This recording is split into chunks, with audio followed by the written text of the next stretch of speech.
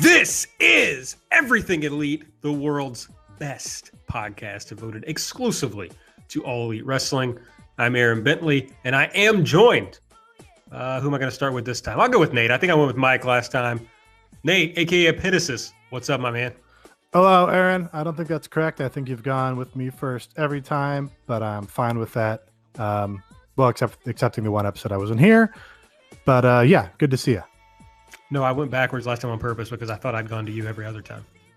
Mike, is that correct? Nope. It's always you first. I'm okay with that. Hey, y'all. It's your old friend Mike. How's it going? I don't think that's true. I'm going to go back and listen to all the episodes. You're welcome to, but you're extremely wrong. So right back to, on brand, wrong takes and information from Aaron Bentley. There you go. Shout out to the Rumboy Click. Okay, so Twitter. I'm going to start there. Want everybody to go follow us at Everything AEW and make sure you are subscribing to the show. Still haven't gotten a review, I don't think, so do it. Rate and review, and make sure you're either subscribed to the Everything Elite feed or the Voices of Wrestling Podcasting Network feed. You can follow me at Aaron Like the Car, Nate is at Epitasis, and Mike is at Fuji Heya. We are going to talk about a lot of stuff this episode. We've got some new details on the Fight for the Fallen show. We've got some new talent for AEW. We've got brand partnerships. We've got, what's that name? I was just wooing. We got Joshi Talk. We got the Bucks in Chicago. And of course, we have a BTE recap. I think we should get started with the most recent Road to Double or Nothing episode. That was number 5. We delayed recording so we could make sure that we got this in. Came out earlier today. We're recording on Wednesday night. We will probably be out tonight or first thing in the morning when you'll be listening to this. So someone noted here that it had 19.8 thousand views already. I think that was Mike.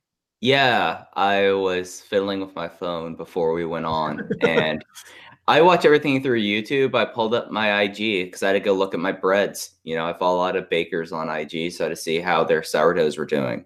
Yeah. But up top, there was a banner that said Road to Double or Nothing, episode 5.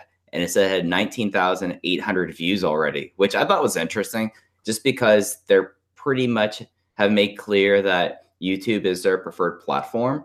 So the fact that it's already getting close to 20,000 views within, well, what would it be, like about 8 hours is pretty ridiculous. And then I also spent some time last week just looking through their numbers. And I mean, they've been doing 200,000 views each week on Being the Elite. So I don't know. I'm a big data person. I really love poring over the data. So I thought that was kind of interesting. Now, is that the AEW IG account, or is that a Cody account, or whose account is that on? That was All Elites. That was not Cody's. Okay. So it's AEW Wrestling, I think, is the handle on that. Yeah, I followed them a while back, but only over the past few days have I noticed that they seem to be somehow pushing the Road to Double or Nothing videos. They've been just popping up randomly in my feed.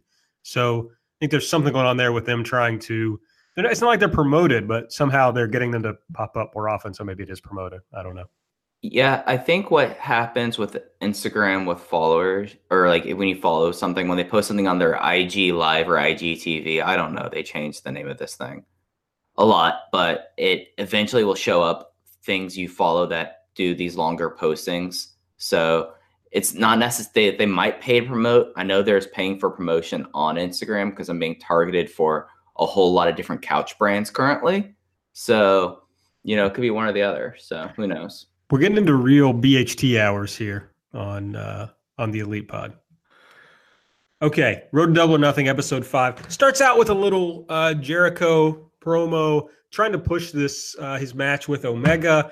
The story that they're going with, it's basically Jericho saying this is all due to me, and these other guys. It's kind of funny. He's really, he's almost always like, nobody really knows who any of these other guys are, so they're going to have to come watch this because of me, and then hopefully they'll learn about these other people, which I think is halfway a shoot from him, and at least vaguely delusional, but I could be wrong.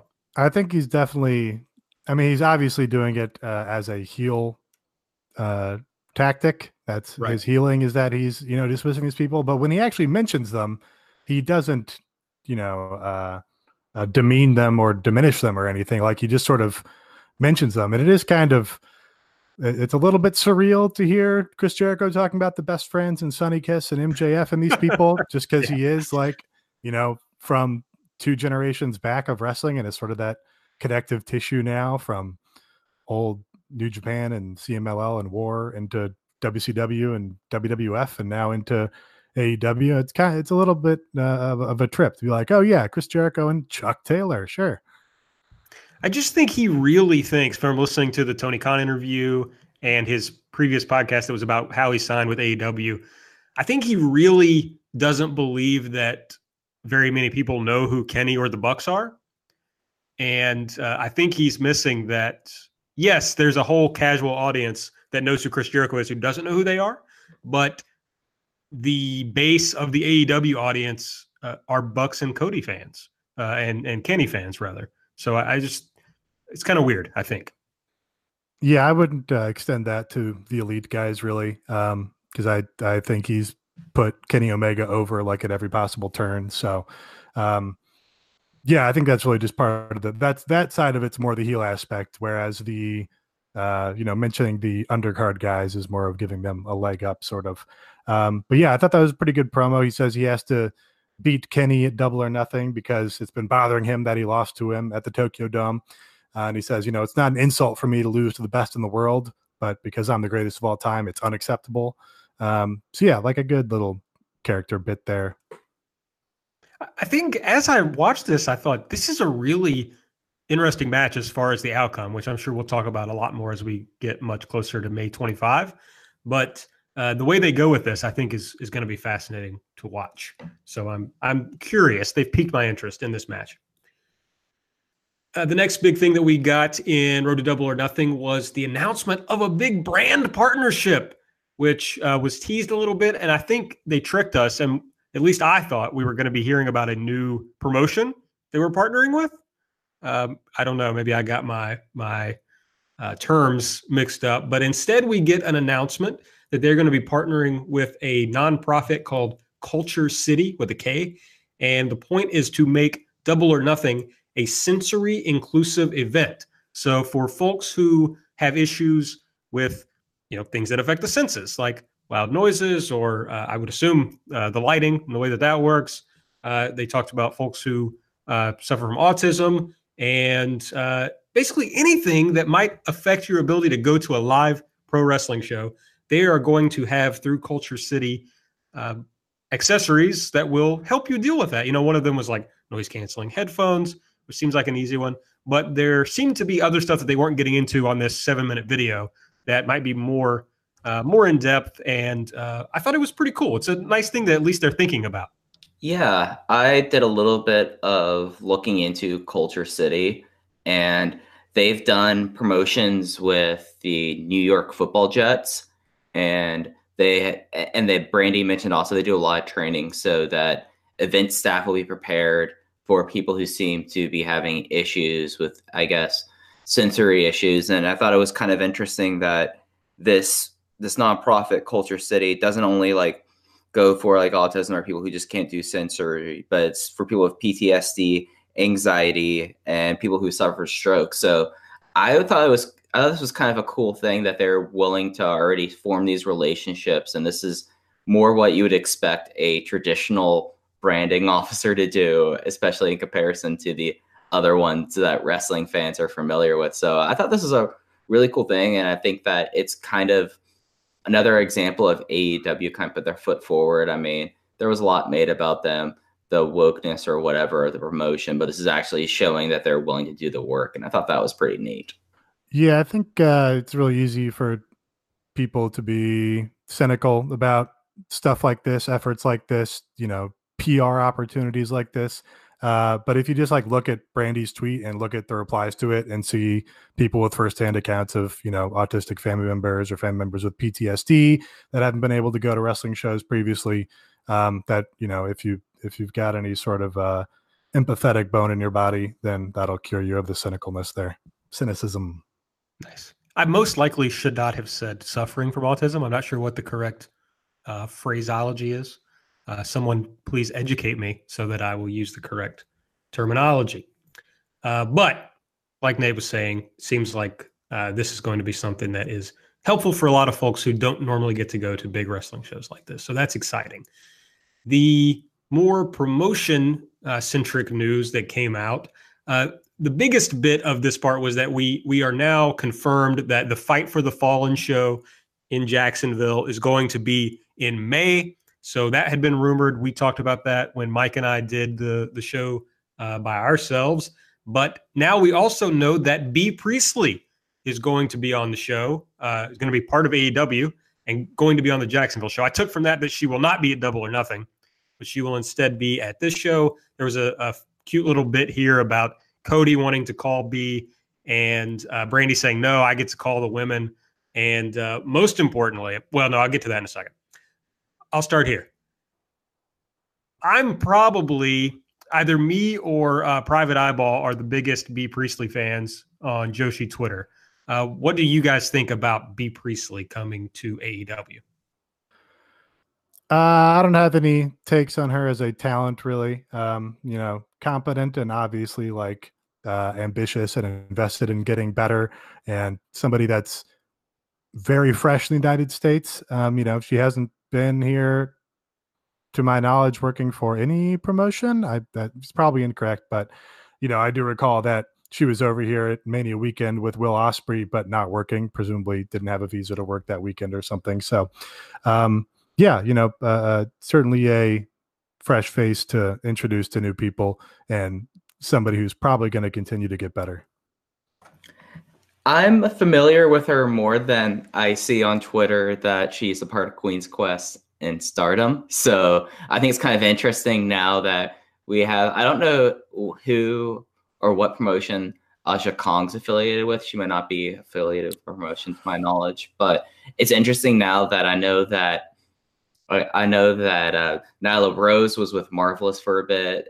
Of course, they already had the DDT and Tokyo Joshi Pro relationship, and now they're also getting people who are affiliated with Stardom. So I think that's kind of interesting. So it's really showing how it's kind of open for business, and with All Elite. I thought that was pretty neat. Believe Aja Kong's primary promotion is Oz Academy. Okay. Yeah. So they're definitely pulling from all parts. Yeah. And I did see somebody interesting point out that Stardom really has talent from every promotion at this point. Like, they have WWE talent that's going back to Stardom for future tours. Bea Priestley, obviously. And then they've got the Ring of Honor working relationship as well. So it's kind of funny. It's sort of like a international waters there. Yeah, and then Hana Kimura is with Wrestle One nominally, so it's interesting. I thought that it's kind of cool, and as Nate said, to my knowledge, I don't think Bea Priestley has done any U.S. work either. I don't remember seeing her on any shows in New Orleans. Yeah, I think it is interesting because I thought, as we talked about a few episodes ago, that Stardom was kind of aligned with the Ring of Honor New Japan side of things, but Bea is a pretty solid member of Stardom's roster. I mean, she's not just they bring in a lot of guys into work one tour. Bea works tours over and over again there. She's, to me, a full member of the roster. So, I mean, obviously she must not have a full-time contract or whatever, or it's at least maybe she's only Japanese exclusive or whatever. But so I think that's interesting from a business perspective, but it's also cool in that she's fresh, like you all talked about, but I think she's a better worker than people give her credit for. Like, she had a good match with Momo last year, which is, pretty hard to not have a good match with Momo. But I think she's a lot better than people give her credit for. So I'm excited to see what she can do with these folks. What I really liked about the footage that they used of Bea was that she was working Toni Storm. I mean, that was smart. Great choice, whoever used Will Ospreay's Frontline Wrestling footage. Yeah, moving right along from your Toni Storm thing. I did just check, and I don't see that she has ever worked in the Americas, according to Cage Match. That's kind of funny. Yeah, I wouldn't have thought that. I think it's interesting that Will and Bea seem to be not enamored of WWE. Yeah, I think it's cool. It's probably the coolest thing about Will Ospreay. right? Like, Yeah. easy to have him grate on one of your nerves through all of his various social media activity. Yeah. But yeah, him just obviously and demonstratively not having any time or interest in the WWE is probably the coolest thing about him. Well, there Yeah, I was mean, oh, go ahead. I was going to say, obviously, B could have signed with NXT UK. I mean, Yeah, they're clearly signing up everyone. So I think it's, think she did just turn down a deal for NXT because yeah, she was supposed to be on the table there. Yeah, that's what I was going to say, is that there was a rumor, or it was kind of stated that she had either an NXT or NXT UK offer that she turned down for AEW. So that's another win for the promotion, I feel like, at least as everyone's snapping up talent, that she's already kind of picked her side.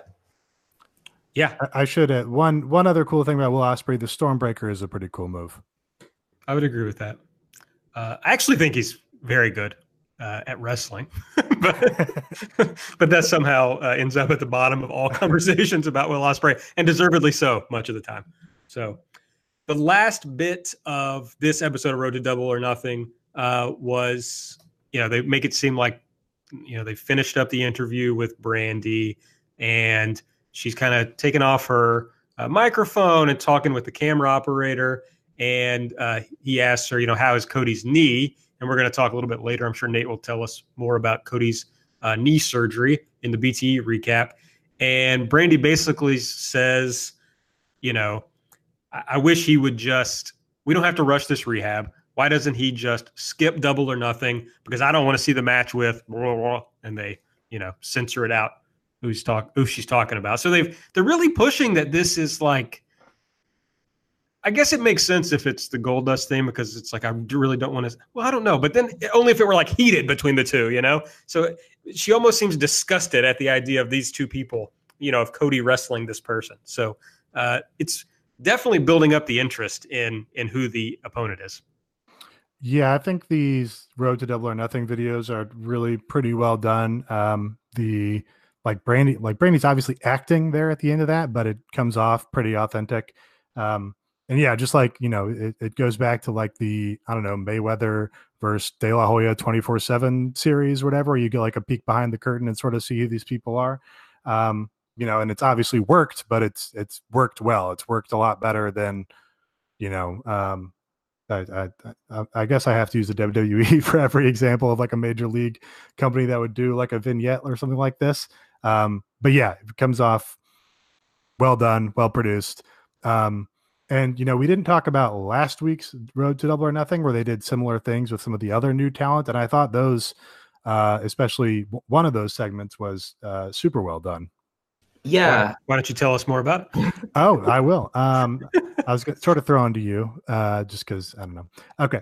So, yeah, last week's they introduced Kip Sabian and Brandon Cutler as new talent that will most likely be in the new over-budget Battle Royale for Double or Nothing, which is great because the over-budget Battle Royale on All In was just a tremendous match. So it's like one of those rare Battle Royales or Royal Rumbles or whatever where everybody shines and looks great and you're like with the match to the very end, and there's no boring segments where people are just stuck in each corner, throwing fake punches at each other. But yeah, so they had Kip Sabian was introduced as a new either AEW roster member or Battle Royale participant. It also seemed like maybe Sonny Kiss was going to be in the Battle Royale because he was at the top of that video. Then they had Brandon Cutler, and his was more of like an in-depth look at him, having come up with the Young Bucks in Southern California, his wife going into making gear, and then them having killed children, and him wanting to do his best for his children. Did you say having killed children? I went to say kids and changed it to children. To my knowledge, we should be clear, I do not believe that Brandon Cutler has killed any children. But yeah, his segment was like really good. Like he got choked up in it because he talked about promising his wife that, that he would make their lives better year after year after year. And, you sort of got the impression from that he felt that he needed to do better in that regard. So he's sort of chasing this dream, and yeah, where previously it would have been like, oh, that's the Young Bucks boy. That's, their old friend. They're just giving him this opportunity out of, friendship or loyalty or whatever it is. But that little Road to Double or Nothing segment, was like, oh yeah, no, there's a human being here with like real issues and real worries and concerns, and like, oh yeah, he has something on the line when he goes out and performs for AEW in that battle royal. Right. It's like we've talked about a lot on this show about how they have just done a great job of respecting their audience. And so it's really easy. Yes, I know that Brandy's things are worked, when she does the little shootish comments, but I have no problem just buying into it and taking it for what it's worth and letting it, pique my interest. And the same thing with this Brandon Cutler thing. It's like, oh, cool. The idea, I think, is that whoever wins this is going to get a contract with AEW. That's just kind of the way it seems sold to me. And Brandon Cutler is going to be an easy person to root for to win, obviously, but I'm sure we're going to see a lot more people announced.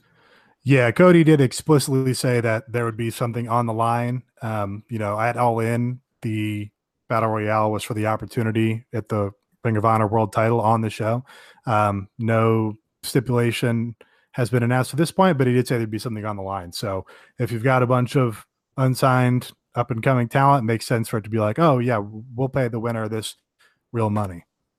Do we know who agented the first over-budget Battle Royal? I think it was a mix of people.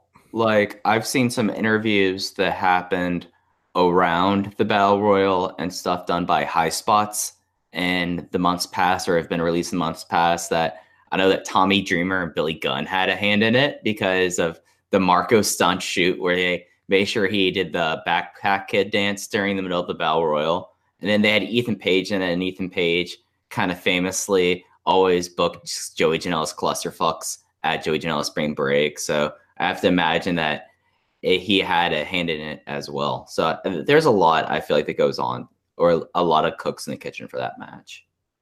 Yeah, I kind of sensed, or I don't know, I had somewhere in my head that Ethan Page was involved, but I thought, like Nate said, I thought the over-budget Battle Royal at All In was so good, like one of the best matches on the show, and I think the clusterfucks suck. So I was like, how did Ethan Page get good at doing this one? There are reasons, though, that the clusterfuck was as long and eventful. Should we say eventful? It wasn't eventful to me. No, the clusterfucks are great. It was just it's too long a match on a midnight show that also has other long matches on it. That could certainly be it. Yeah, I mean, looking ahead to New York here, the clusterfuck, the greatest clusterfuck, looks better than the other spring break card they're promoting right now. So I voted clusterfuck 2 worst match of the year. Wow. You rank that better than the Priscilla Kelly versus the Jesse Elaban match from the last Evolve show that you reviewed? I thought it would be very off-brand for me to rank a women's match worst match of the year, but I did consider that match, yes. Okay. And I also considered the Sami Callihan, Jimmy Jacobs match from the AEW show that many of us went to in Chicago. That was a good, yes, the broken chairs match. That's a good show right there. What a terrible match. Speaking of AEW, the Young Bucks showed up at AEW this past weekend. Nate did not show up at AEW this past weekend and missed the Bucks showing up. Although we kind of had a sense, or at least somebody on this show had a sense. I called it. I looked at it immediately and I was like, it's going to happen there. And like always, I love being right. Oh, he was right. Yeah, I'm not sure how long you can be on the show if you continue to be right about things, but it's okay. So they didn't tease it like they had before. We'd kind of, I don't know if criticize them is the right phrase, but it's kind of like, okay, it's kind of, I don't know, not as fun if you're just going to be like, here's a Sleepless in Seattle GIF. I wonder where we could be. GIF. Sure, GIF. And so that's what I said. And instead, they just kind of showed up. The lights went out. I mean, people kind of realized it was coming. You could hear the Elite chants before they came out. But they came out, beat up the Lucha Brothers, and I guess they announced officially that the match was happening. I guess I already thought it was a match, but now we know for sure that it's a match. And then on their way out, I shouldn't say this because you're going to talk about it later. Isn't that right, Nate? Sure. But we do know some other places that the Lucha Bros are booked. I don't know what Sam Adonis's Pittsburgh Lucha thing is, but apparently it happens tomorrow. MLW on March 2 and Warrior Wrestling on March 15. I gotta think they're not going to show up in MLW. No, also both those shows are also in Chicago. Mm-hmm. Yeah, so that'd be weird. So yeah, just you really got to look at, because it seems like they're going to be following the Lucha Brothers around maybe a little bit. They are coming back to Chicago for like the Comic-Con equivalent, or it's not comic centric. It's like C2E2 or something. One of these big signings. They've got Kenny Omega's on that also. Also, I think Marty Scurll, coincidentally, and maybe somebody else that was notable. So they'll be back in the area, but those don't align with those other dates there. But yeah, no, I really, for whatever reason, did not think that they'd be at AEW. I don't think they ever previously worked AEW, even when they were doing their indie runs. They worked like Dreamwave in places, but I don't think ever made their way through AEW.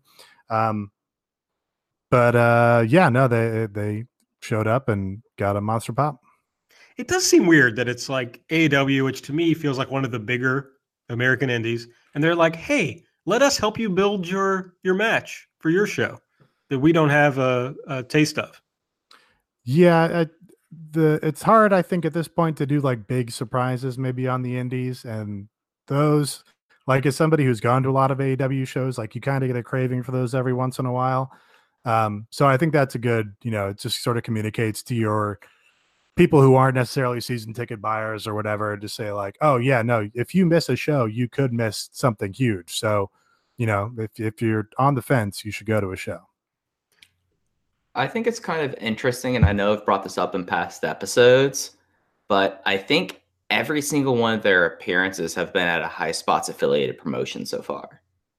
Just in general, like the SCU appearances. You have brought that up. Yeah. I'm collecting points now before I get horribly wrong later. But what's the end game of that? I mean, it's just, I find it interesting because one of the big things that this promotion has to do is start building up an infrastructure. And part of the infrastructure is being able to have just an online presence, but also having a production capability. And it's clear now that they're not going to have the production capability that Sinclair loaned them for All In. So I don't think they're going to have high spot cameras there, but it's interesting that they're keeping this relationship alive, because it was pretty famously that the Bucks and the Elite had a pretty positive relationship with High Spots beforehand. And also High Spots is based in Charlotte, so could it be a relationship in the Southeast as well? So I don't know. Maybe I'm grasping at straws here. I probably am. I did. Definitely I looked it up. I just don't know what the end game is. Just because I'm doing a great thing where I say things before I check them. The Young Bucks did in fact work one AEW show in 2009 against the House of Truth. That team consisting of, at the time, Kristen Abel, and Josh Raymond. I miss Josh Raymond. He was awesome in like those IWA Mid-South matches in the mid-2000s. Josh Raymond / Josh Abercrombie. He had a really cool backpack stunner. Oh, the backpack stunner. That'll fuck you up. Oh, yeah. So you guys want to talk about Joshi? Yeah, we can do that. Somebody was just talking about getting severely. Oh, it was Ryback. Ryback got his neck all fucked up from doing the backpack stunner all the time. Ryback is not coming to AEW. You don't know that. If they want to keep the momentum rolling, they might have to bring in the big guy. I mean, I'm for it. I'm a big guy fan, but I want to talk about women now. All right, fine. Joshi. Okay, so Kenny Omega did an interview. Was it in Shoe Pro, or am I making that up? Okay, nobody's going to help me. Anyway, he did an interview somewhere where he talked about, he made it seem like he's actually in charge of finding women wrestlers to come to AEW. Maybe it's at least that he has some Japanese hookups, so maybe it's more like, Kenny, why don't you handle some conversations with some of the Japanese promotions? Obviously, they already have a relationship with DDT, and it all kind of made sense. The DDT, is it president? I'm not sure. Takagi said, basically they would do anything to help Kenny Omega. Something that we probably should have put together when the DDT thing first came out, but I didn't. And Kenny also mentioned, talking about DDT, he said, he really thinks a lot about Yuka Sakazaki. And so that made sense, that I can believe that Kenny has seen Yuka Sakazaki wrestle because then he name drop promotions like Oz Academy and Gato Move. I'm not really sure how that's pronounced. So I probably just butchered it. This interview was actually in Tokyo Sports. So yeah, we did retweet a translation of the interview by Twitter user Ash_man, MANN1021, who was previously a follower of mine, but then unfollowed me. So I believe we are enemies. I hope Ashman 102 whatever listens. So I'm interested enough in the idea that they're going to start, bringing in people from Oz Academy. But also then we had Konosuke Takashita, DDT's KOD champion, called out Kenny in the newest edition of Shoot Pro, basically saying, he wanted to wrestle Kenny. So I don't know if that's Takashita shooting his own angle or if it just tells us there's going to be like a really heavy involvement between AEW and DDT. I think it's interesting. I mean, it's all should be said with the caveat that this is Tokyo Sports, and they do really kind of push whatever narrative is being put for them. They've been worked before. They're the ones that are always worked by Hiroshi Tanahashi's injuries each year. So who knows how much of it is actually truth. I think it's interesting because they already have the relationship with OWE, and OWE's Japanese affiliate is Dragon Gate. Kenny and Chris Jericho still have like an open out for New Japan. So adding in DDT pretty much would have the number 1 through 3 promotions in Japan affiliated with them. This is kind of more of the spider web of All Elite Wrestling kind of spreading out there. But I don't know. I'm not a big Konosuke Takashita fan. So when I saw this, I kind of rolled my eyes. But I think the rest of it, like Gato Move, I think it's Emi Sakura's promotion, I believe. I think it's the one that I think also has some things in Thailand, or at one point had some work in Thailand. So it's interesting. I think it's interesting just how many relationships they formed in the 2 months that we've actually started doing the show and since the promotion really launched. So I think it's all kind of, I think it's interesting now that Kenny's kind of gone out there and has started to say, okay, we're forming these relationships here. Well, I thought it was interesting that Kenny made a point that he's still living in Japan. And so I wouldn't be shocked at all to see him show up on a DDT show. Yeah, he's still there. He was working a esports tournament for ESPN over the last few weeks. There was the Evo Japan tournament, and he was doing a lot of coverage for them. So he's still there. He has to do his esports. He loves Street Fighter, but he does not like the good esports. So that's all I have to say. I just think the bit from BT last week where Kenny's talking about, he wants to wrestle a lot. I mean, not a lot, obviously, but I think that's somewhat a shoot. Like, I don't think he's going to be happy with not working from now until May. So I just would not be stunned to see him show up on a DDT show. That'd be a fun pop. It's about the extent of my interest in it. Yeah, well, I think the funniest thing about it, the best part would be that friend of the show, John Carroll, their beloved DDT, would be invaded by Kenny Omega. John thought they were done with Kenny, but he's back. I just can't. Just the rant that John will give if they have to put up with Kenny Omega showing back up into DDT, especially like at one they're like if Kenny just shows up at like a monthly show. I don't know if they don't do the Manji anymore, but whatever their monthly Corkin show is, and suddenly Kenny Omega shows up, I could just anticipate their response.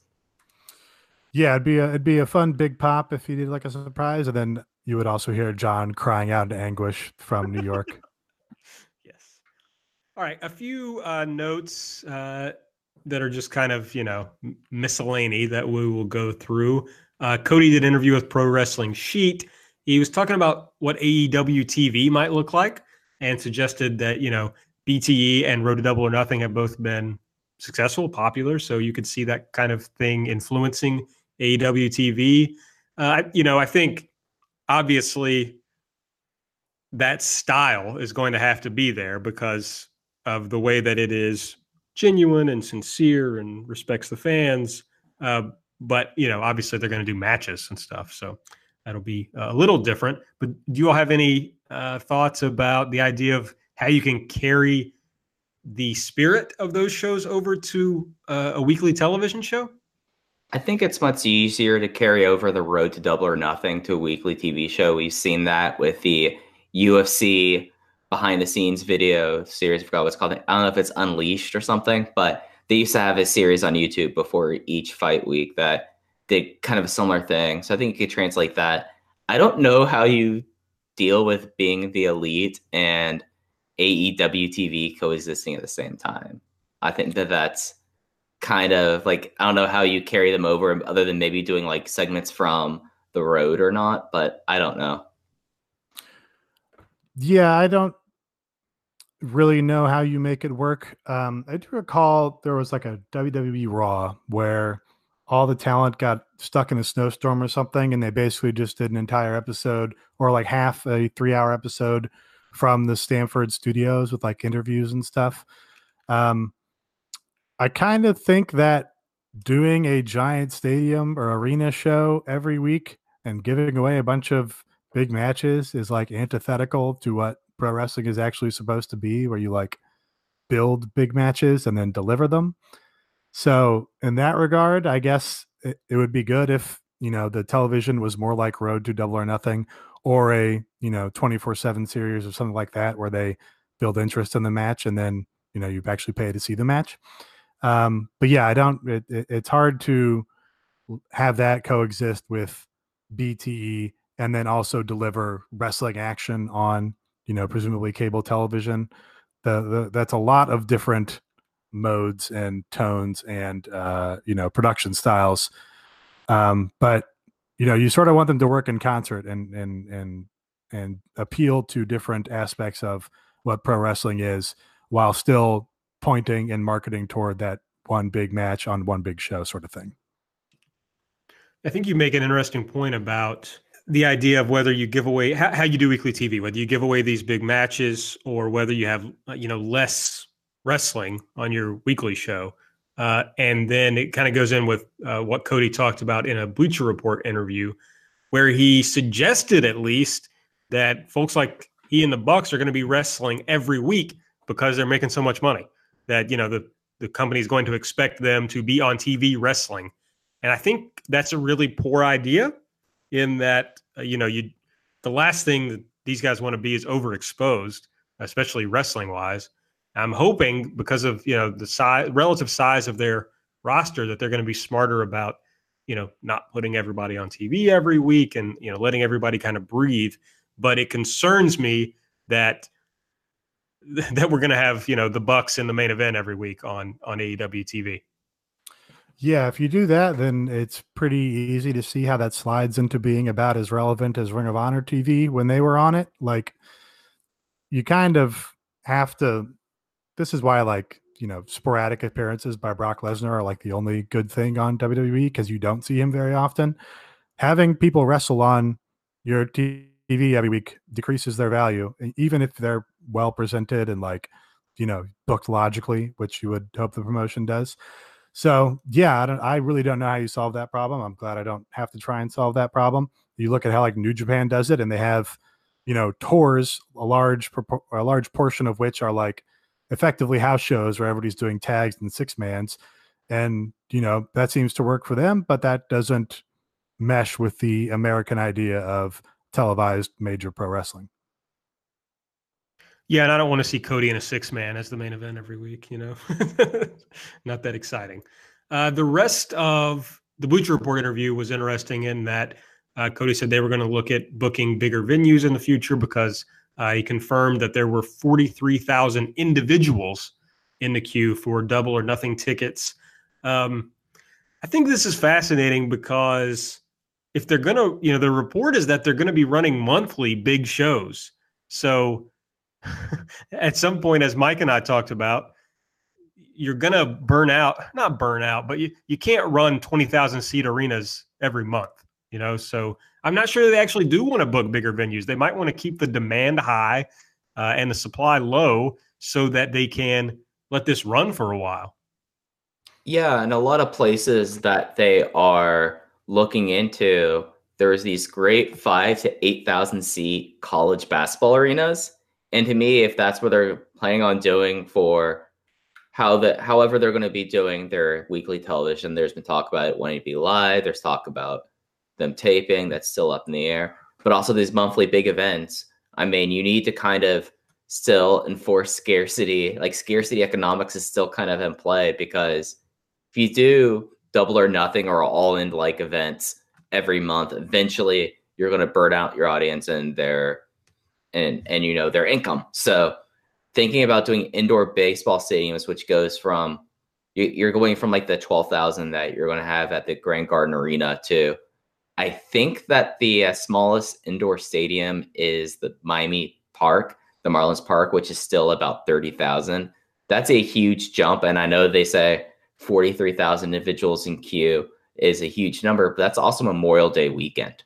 And I think that with a lot of these kind of things, you have to look at it in context. And if you don't look at it in context, then you can just take these numbers and just go to the hills with them. And it's the second show. It's a lot different when you say, oh, I can just go to the show next month. So I'm not convinced that 43,000 individuals are going to hop in queue for every AEW show if they run monthly. Yeah, I'm like you, Mike. I would keep it scarce. Nate, what do you think about just generally about, like, should they try to run these bigger buildings or stick with the smaller places? Yeah, no, I like the smaller places. I think big buildings are also largely bad for enjoying pro wrestling. Like, I don't want to ever be like in the, back 5,000 of a 10,000 seat arena. Well, that's probably small enough that it's still somewhat intimate. But I think wrestling is a lot better when you're closer to it and you can sort of better perceive the kinetic physicality of it. And yeah, I think you would rather have smaller buildings that are sold and packed to the gills with people excited to be there, rather than aiming for these larger buildings just because you have the demand at this time. Whereas when they start announcing more shows, like we know they're going to Jacksonville. Now we know that they're going to Chicago. I mean, we had an idea that they were doing that, but now it's pretty much been confirmed. When people start detecting that, oh, they're going to be in my neck of the woods in X many months, they're not going to be willing to travel and make a trip out of going to these bigger shows. So, yeah, I think you want to. It's sort of like in, I don't know if you guys, probably Mike played. I'm sure Aaron didn't play. If you ever played TEW, Total Extreme Warfare. Oh yeah. When you got to like the popularity cap of your promotion, you would be like a regional promotion, then you'd bump up to national. And as soon as you bump up to national, you're now being judged against all the other national promotions. So you start losing, prestige as compared to them. You sort of have to artificially limit your popularity and keep yourself as a regional promotion to build that undercurrent of popularity so that you're not immediately, consumed by going up. You sort of need to, let the demand for tickets simmer so that it remains constant, rather than, I think, popping a couple giant houses and then, burning people out so they're not coming to you next time they're around in the next, 6 months. Oh, absolutely. You want to build the infrastructure and you want to build the demand that you don't burn out. I mean, running for their two shows that either they've ticketed or have happened, you've had Labor Day weekend and you've had Memorial Day weekend. Those are traditionally two very big travel holidays. With this July show in Jacksonville, there's been talk that it's going to be somewhere around the 4th of July. It's something that, like, as with a lot of these things with AEW, I feel like you need to take these things in context. And that's the one worry I kind of have when they're saying plans like this, is that they're just kind of looking at the numbers and not listening to Mookie, where Mookie would put it into context, I guess. They have some other things from that interview. Cody suggested at least that they might look at all women shows or at least women's main events. So you could see maybe, yeah, we're running monthly, but maybe the show in the middle of the two bigger shows is we're going to book a 2,000 to 5,000 seat arena and run all women, or run something that doesn't have our biggest matches. So we'll see how that goes. The other big note from the week was it was announced yesterday, I think it was yesterday, that Cody is going to be working Triple A's Rey de Reyes in March. So I don't know. It's worth noting that Rey de Reyes is traditionally the second biggest show of the year for AAA. It's really when they start doing the big push towards their Triple Mania show. And this is in March. It's, I think, on the 15th. It's not that far. He's not going to be wrestling. I mean, which is a shame because it would be really funny because Rey de Reyes also has their big tournament of each year where they decide they're King of Kings and the winner gets a giant sword. And wouldn't it be great if Cody like walked in Double or Nothing with the AAA Rey Reyes sword? But like a big thing about this press conference was they were talking about, it had Conan there, and Conan was talking about the relationship and how they're building it up. And there was a little talk about Lucha Underground there, which is kind of interesting for the Lucha Bros. But yeah, no, he's going to be appearing in, I think it's in Mexico City. It might not be. I know that Triple Mania is always in Mexico City, but AAA travels more than CMLL. So, but yeah, no, that was kind of interesting. All right, Mike, I understand you would like the floor for a just something that's been on your mind.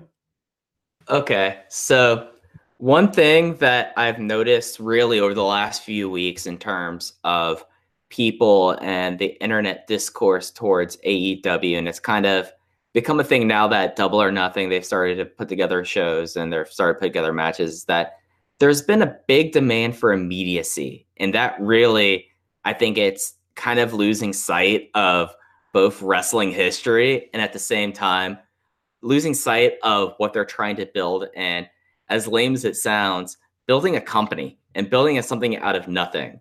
And when we talk about like wrestling history, a lot of people are like, oh, I'm tired of seeing like new interviews. I'm tired of seeing the Bucks say this. I'm tired of seeing like the big trigger I saw about this was Kenny Omega's interview in Tokyo Sports this week. So that was kind of the trigger, I guess, for me that really kind of like was like the last straw for me that I really kind of had to get stuff off my chest about this. And the big thing is I feel like that people don't realize that this is how you have to build up promotions.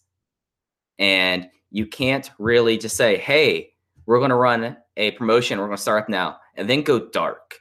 That just doesn't work. You have to keep your name out there. And especially if you're trying to present yourself as an alternative, and especially when you have people who, as much as I hate the term, have a brand like the Elite, if they suddenly went dark and stopped doing interviews when they were building up a promotion, that'd be some of the dumbest shit possible. Like, it just makes no sense. And then when you look back in history, I've been working off and on for a long time on a project just analyzing Dragon System and just the overall is just me doing a big deep dive. I've kind of started it a long time ago looking at Shima, but now I'm starting to do things. There's other people I'm working with, and we'll be talking more about these things later. But it's given me time to look into Dragon Gate USA. And Dragon Gate USA has some similarities that I feel like is worth saying. Dragon Gate USA announced in March of 2009 that they were going to do shows, and they were doing the shows in June and September. So similar time frames here. I mean, we're talking about a 4-month difference, a lot like Double or Nothing. And here's the bigger thing about it. This was before iPay-per-view.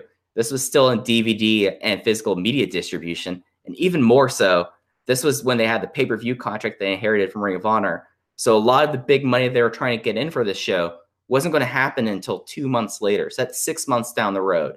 So I think that people need to realize that when you're building a company like this, you don't go dark. You keep your name out there. They're going to have more things like this. I imagine they're going to do even more things in the lead up to Double or Nothing because the card's looking kind of full already, guys. I mean, I don't think I'm off base in saying that I don't know how much more they're going to put on this card. So I think this is a lot of people who have naturally negative views towards the Elite, and they're applying it to this promotion. And they're using them being out there as a way for them to needle the promotion. A lot like how there were people who were needling the promotion after the Double or Nothing ticket announcement party. So yeah, if you're wanting shows immediately, that's not how this happens. That's not how you build a promotion. That's not how, unless you buy WCW and someone actually ran WCW as WCW, It just doesn't happen nowadays. I think people are being entirely unrealistic about what it takes to build promotion. Yeah, I don't disagree with that. I mean, one of the valid things I hear is that, like, yes, I would like to see some wrestling, obviously. But I see what they're doing. It makes sense to me. And at least the Bucks are giving us some occasional physicality, that we can get behind. But I mostly agree with you, but I would like to see, two people have a wrestling match. That'd be fun. Yeah, no, I think this is the perfect promotion right now because I don't have to watch any wrestling. Just watch like 2 15-minute videos a week, and yeah. Okay, you're right. Yeah, hang out on Twitter, and you don't. That's it. And another thing, going back about like wanting to see people wrestling. Of course, we want to see people wrestle, but again, I'm going back to DGUSA. DGUSA only had really bad, grainy YouTube videos of clips leading up to the DGUSA shows. And it's a similar situation. We all have seen the Bucks elsewhere. A lot of people saw the Dragon Gate guys in the Ring of Honor matches. So I just don't, but I agree. I do like that comparison. I think that's interesting. But, the proof is going to be in what happens with AEW, right? So we'll see whether it was successful. But for now, we get being the Elite, Nate. So tell us about what happened on this week's episode. All right. This is basically the Bucks at AAW episode. Show opens. The cold open is the Bucks at AEW Gorilla, or directly behind the entrance curtain. You got a Dr. Keith cameo there as he's filming, or he's opening the curtain for them. The lights go out, and you get like the same sort of reaction they got at Defy, where it's like you actually get like shrieking women who are losing their minds in the audience, which is cool. It's cool to see wrestling with people that excited about it. They do the bit where they fast forward through Marty's appearance in the opening titles and cut off flips. Have they been fast forwarding those every time, Marty's part? I don't recall that. I usually don't watch that closely, but this is the first time I noticed it with Marty, but Flip has been a progressive thing. Like, he gets shorter every time. Yeah. Okay. Yeah, I don't know if they'd been doing Marty previously. So then we go to a video call with the Bucks and Hangman Adam Page. The bit here is that the Bucks realize that Hangman is in full gear, even though he's in the comfort of his own home. So they call him out and roast him on that. And then they decide that he both needs to get skinnier and more cut, but he also needs to get bigger and more jacked. So kind of a funny thing there where they're got two contrasting demands of him. We jump to Cody, who's doing a little vlog as he rehabs from surgery. Says he got his meniscus cleared out, and years of wearing no knee pads like Buddy Rogers caught up with them. He also buries Hangman's physique here in this little bit. And then we go back in time to the Bucks at the airport en route to AEW. They say they are traveling 48 hours to do a 30-second run-in, but it's worth it for that pop, and then also to get revenge on Pentagon. There's a new song here. They do like the little travel montage of the plane. This is not one I recognize in the time that I've been watching this show. Not one of Papa Buck's better tracks, in my opinion. Yeah, I noticed it, and I was like, "Oh, this is interesting." And I was like, "No, this isn't the Papa Buck like cool mall music, like 1980s thing." It was a little bit disappointing. I mean, I did notice that they were flying out of an airport. That doesn't surprise me. And then they're like, "Oh yeah, we have to fly from here to here to here." And I was like, "Oh dear, okay, that sucks." They are really committing to this. Yeah, so then we get more travel. They're traveling like full on gear. Like, this is basically full gear, but it's their merch. A little silly. And they say they keep getting recognized probably because they're wearing a bunch of Elite gear. They drop by the Sears Center, which is like not a convenient place to drop by when you're going from O'Hare to Logan Square Auditorium. So they definitely went way out of their way to go to the Sears Center. So you knew something was up. Matt says he has a surprise for Nick. The Sears Center apparently put a permanent plaque for All In on the exterior of their building at the entrance, which is kind of wild. But, I'm on the Sears Center email mailing list, and they do not have like marquee events there. So it totally makes sense that All In is like the most important event in that venue's history at this point. But when you're normally running G League games, I think putting 11,000 people in there is exciting. Yeah, it's like G League games, or like the second tier monster truck rallies, or like, weird country music, craft beer festival nonsense. Yeah. So then we go to a Joey Ryan segment, continuing this bit. He's getting more and more paranoid about people approaching him and wanting to beat him up because they want to get the elite's attention. So he keeps running away. Finally, he runs into a room, into whatever show he's at, and he sees a blonde woman, and he thinks it's his partner Candace there to save him. But it turns around, it's actually Scarlett Bordeaux, who is famously blonde. Of course, used to be famously a redhead. And he even is afraid of her kicking his ass. Okay, here's my thing on this. I mean, I get the bit, but has he ever seen Candace's hair before? Yeah. I mean, Scarlett has long, luxurious hair. I mean, I know that it's probably, she probably has some extensions in, but Candace's hair doesn't look like that. We cannot go into this much scrutiny on BTE bits. You're not going to survive. You're not going to survive when we get into, murder angles and shit. All right. Well, I'm just happy to see. I was happy to see Scarlett. Does this give you any hope that Scarlett shows up in AEW?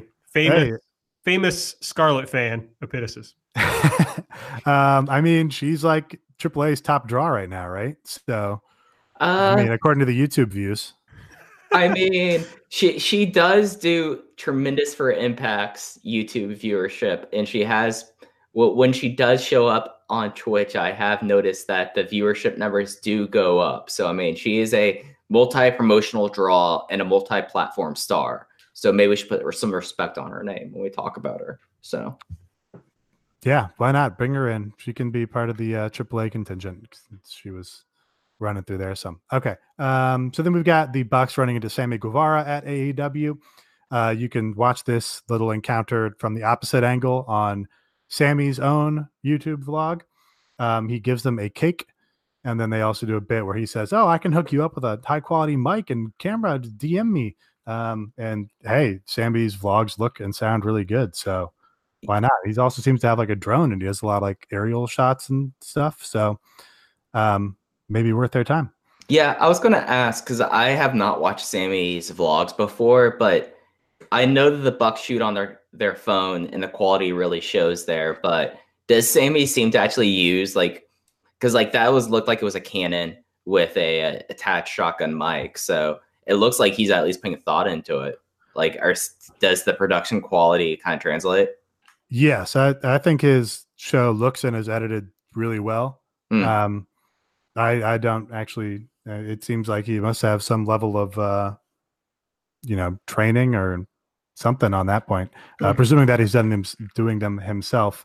You can, like I said, watch Sammy's vlog, and it covers basically the same time period around this AEW show. Apparently, he's done like more than 200 of those vlogs, which is wild. But I guess when he's not doing like storylines, just sort of doing like, hey, here's me traveling and talking with whoever. But yeah, worth checking out, if not to just see how, presumably the vlog market looks right now as far as what's sort of the standard as far as production quality. So yeah, then we proceed. MJF also comes up to the Bucks because he's also on this AEW show. He says he's got the flu, so when he shakes their hands, he's gonna get them sick and then make them get their kids sick, and they're gonna puke all over their shitty tassels, which was kind of a funny line to me. I thought he said the rats are going to puke all over your shitty tassels. I thought he meant ring rats. I believe he meant the Rugrats. He did. I picked that up like 5 seconds later, but I was like, I don't know about this. I think this is a poor choice. I think I've been listening to the AIW podcast too much. Okay. And so ring rats made sense to me. I started from the beginning of that podcast, and it is touch and go at times. Little Frank. Yeah, you could say that. All right, so then we get our weekly SCU bit. Christopher Daniels is on the phone. He's demanding first class suites for all. Sorry, I don't want to interrupt you, but you left out the most important part of the Bucks and MJF bit. Okay. Well, that Matt, I guess he thinks that Sammy is the prick as compared to MJF. Is that what you're referring to? Yes. Thanks for. Okay.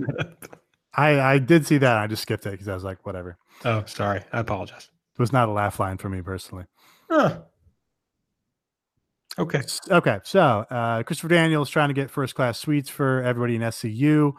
Scorpio Sky is lighting one of Kaz's cigars, which he is selling or has a partnership for or something, with a flaming $20 bill.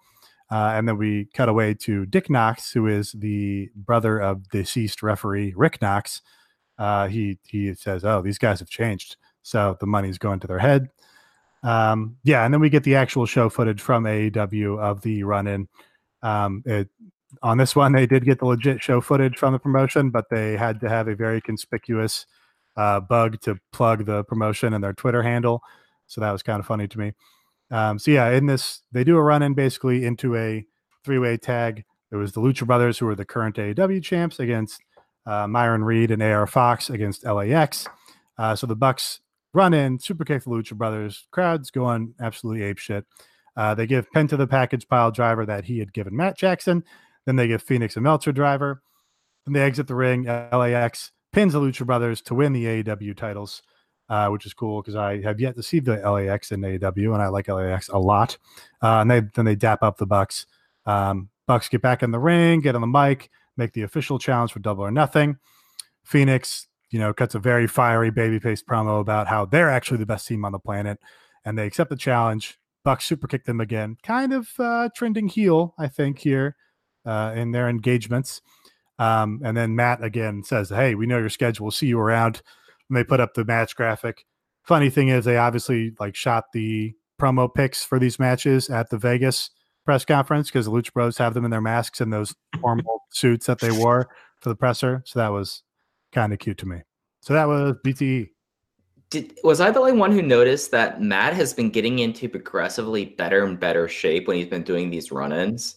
I don't know what it was, but I know that the big talk is about how Hangman is trying to get full gear, but I was like, this is the first time I've noticed that Matt Jackson had abs.